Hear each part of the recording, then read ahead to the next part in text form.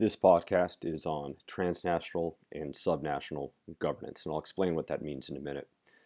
But first to the readings. Last month I added to the readings a chapter by Gellner.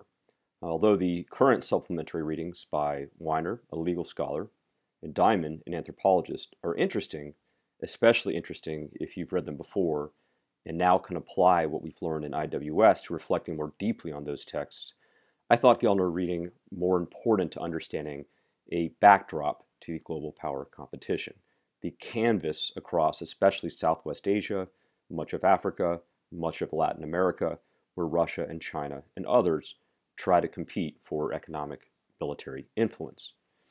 I believe that we should have a superior understanding of the interactions of informal and traditional governance systems with formally recognized governments, the strengths and vulnerabilities of both.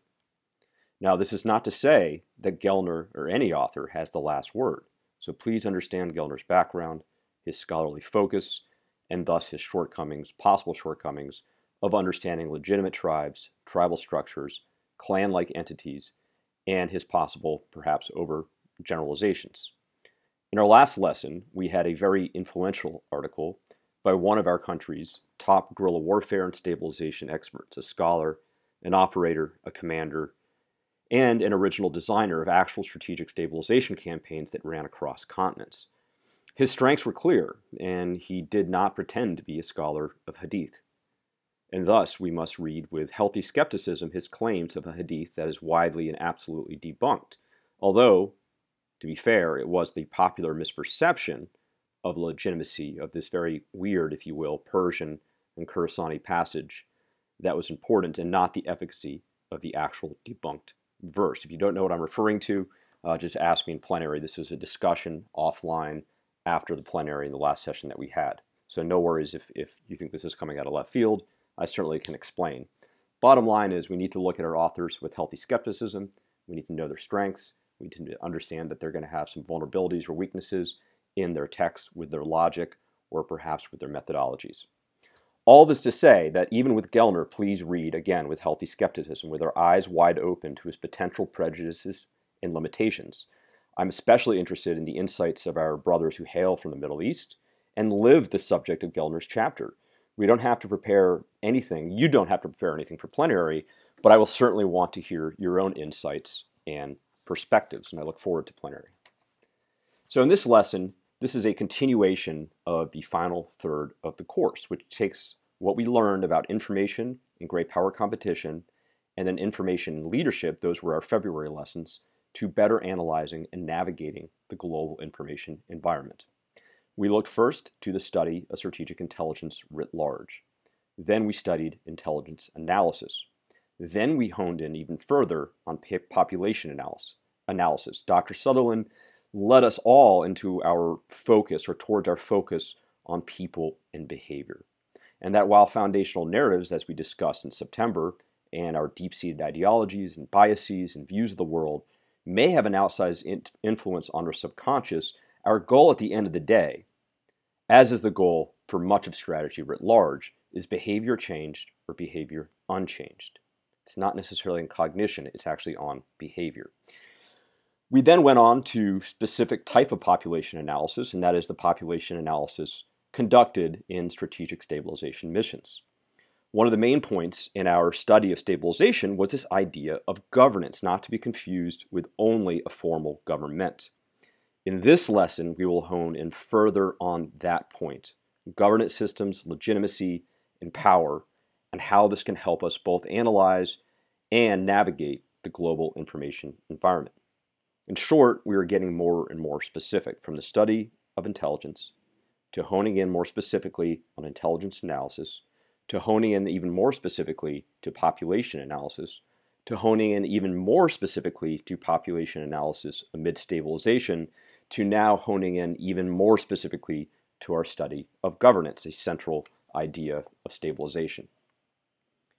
Now, for those in my electives or those that have attended conferences of mine in the last year or have read my most recent book or my most recent chapter in another book that came out in December, don't worry, I will not be repeating myself except for a little bit in this podcast. although go deeper on some points that that you haven't been exposed to yet, at least at NDU. So instead of looking to influence and subversion, much of my publications, my electives are focused on those, we are expanding our view of all informal governance systems, so that's across countries and within countries, as they impact the global information environment. So similar subject matter, but a thoroughly fresh perspective and a much more strategic perspective. The title Transnational and Subnational Governance was shortened. That's the title for this lesson. What it refers to, as I said earlier, is informal and traditional governance systems outside the realist Westphalian world. I will, in this podcast, and I'll explain it in a minute, use the word clan and clanism very broadly. When narratives fail to upload an imagined societal construct that we talked about that first week of September, that has allowed the kingdoms and empires and states to prosper, some populations may revert back to clan or clan-like entities. Imagine communities unified by abstract stories that allow millions of strangers to share similar outlooks and beliefs, give way to narratives that bind natural communities in which people know one another personally. Now, this may sound preposterous to some, to those who believe the world is bound towards a global community, or to those realists who believe that governments do or should monopolize violence within their borders, or to those that feel liberalism and protection of the individual are paths humanity must walk to distance ourselves from clan-first phenomena. But when states collapse, when they fail, when they weaken, or purposely allow subnational entities relative self-determination, clanism emerges. Even within a government, institution-heavy state system, or global community, clanism sometimes lies beneath and weaves within governance systems in a number of ways. And these pre-kingdom, these pre-empire, these pre-state societies wield narratives and constructs to bind a more modest number of people. When studying weak states or civil society in general, one must necessarily then study the narratives that drive and allow subnational systems. There are a number of differences and similarities between clan society and contract society. Contract society refers to a rule of law, oftentimes, and protection of the individual. Clans here refer to subnational groups in the broadest sense: bloodline, geographic, and/or fictitious cohesion, and may perhaps cover many various identities with ebbs and flows of strength. I do not just mean bloodline clans that we find at the sub-tribal level in the Middle East, for example. I'm using, for purposes of this lesson, and a much more expanded definition of clans, to include clan-like entities and clanism values that may be found even in non-clan societies. Clan narratives define much of mankind outside ancient empires and most of the world until the dawn of history. And clanism describes underlying drivers of some individuals and communities throughout the world today, below the level, and sometimes across formal states. It is, after all, possible for someone to have layers of identity as a citizen of a state, as a religious devotee, and as an active member of a tribal community. Even today, it's important to understand the vestiges of the driving narrative of the quote-unquote rule of the clan, according to Professor Jared Diamond. And the quote follows from Jared Diamond. Billions of people today still live in partly traditional ways. Embedded even within modern industrial societies are realms where many traditional mechanisms will operate. Many disputes are still resolved by traditional, informal mechanisms rather than going to court. Some scholars argue that clan-like behavior can be found prominently in the ganglands of East Los Angeles, in Indian megacities, Ozark and Appalachian Mountains, mafia, influenced parts of Sicily, collectivist agricultural societies that put the group before the self and rely on cooperation, pastoral societies such as we find in the Andes, Aymara, in Arabia's Bedu, North Africans Tuareg, and North Scandinavian Sami people, and the islands, jungles, deserts, mountains, valleys, and other rural communities, environments that we find on 6 continents. So the behavior can also be found throughout governments and militaries.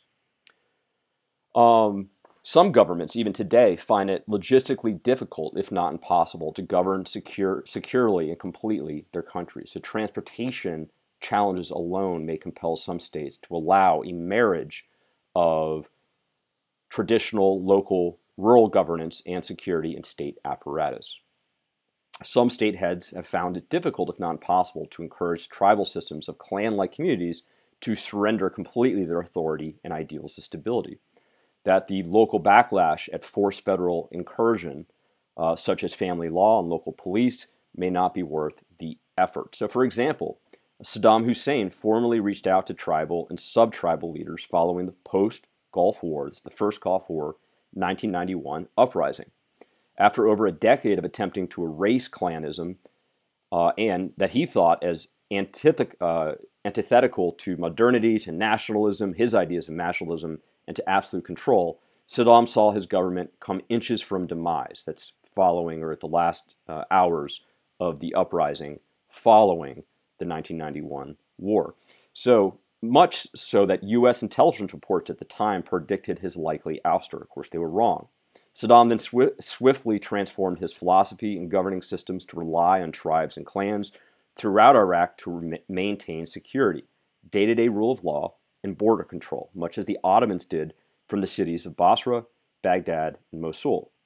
Meticulous ledgers spelled out monthly payoffs, deals, projects such as schools, and other incentives to create a power sharing not unlike the way British-backed monarch ruled in the early days of Iraq post-World War I. Saddam went beyond just paying off claimed bloodline clan elders and communicated with and empowered those within the tribes that held the most power and sway, even if those individuals were not necessarily considered traditional leaders. So he went to the sub-clan level, if you will. At the state level, clans and informal groups may be important to the constituencies of political leaders, from the Philippine Islands to rural Afghanistan to western Iraq today, to mountainous and inner-city areas of the U.S., the jungles of Latin America, to the megacities of Western Africa and the Asian subcontinent. There are also hybrid states where there exists both clan society and emphasis on legal protection of the individual, sometimes both written directly into law, as is the case with the 2004 Constitution of Afghanistan. Clan identities become important in understanding weak central government institutions, such as with some areas of Mexico and Guatemala's many drug trafficking organizations, also known as cartels, strongly governing swaths of territory, as well as perhaps southern Somalia's many warring bloodline clans, extremist and criminal organizations. When states fail, the clan may become the most important governance, security, and development structure. Even in countries like Iraq and Afghanistan, as the strength of clanism rises and falls throughout history, people tend to go back to their tribal composition during times of failed, or at least weak, central governments and crises. During regional and international negotiations, it's important, I think, to understand tribal impulses, even those that are heads of states and multinational corporations. They may have tribal impulses that may drive some people more towards a clan-like societal mentality, such as holding honor as more important than some standard lawful diplomatic norm. As Professor Mark Weiner notes, grasping this impulse and appreciating the range of forms it takes, and he's talking about clanism, if you will, are vital to solving a surprisingly long list of foreign policy challenges. An example of clan-like restorative justice was the Seville inquiry decades after the Bogside Massacre, that's in 1972 in Londonderry, where 13 Northern Ireland civilians died. Time permitting, we'll be able to go more deeply into this case study in seminar.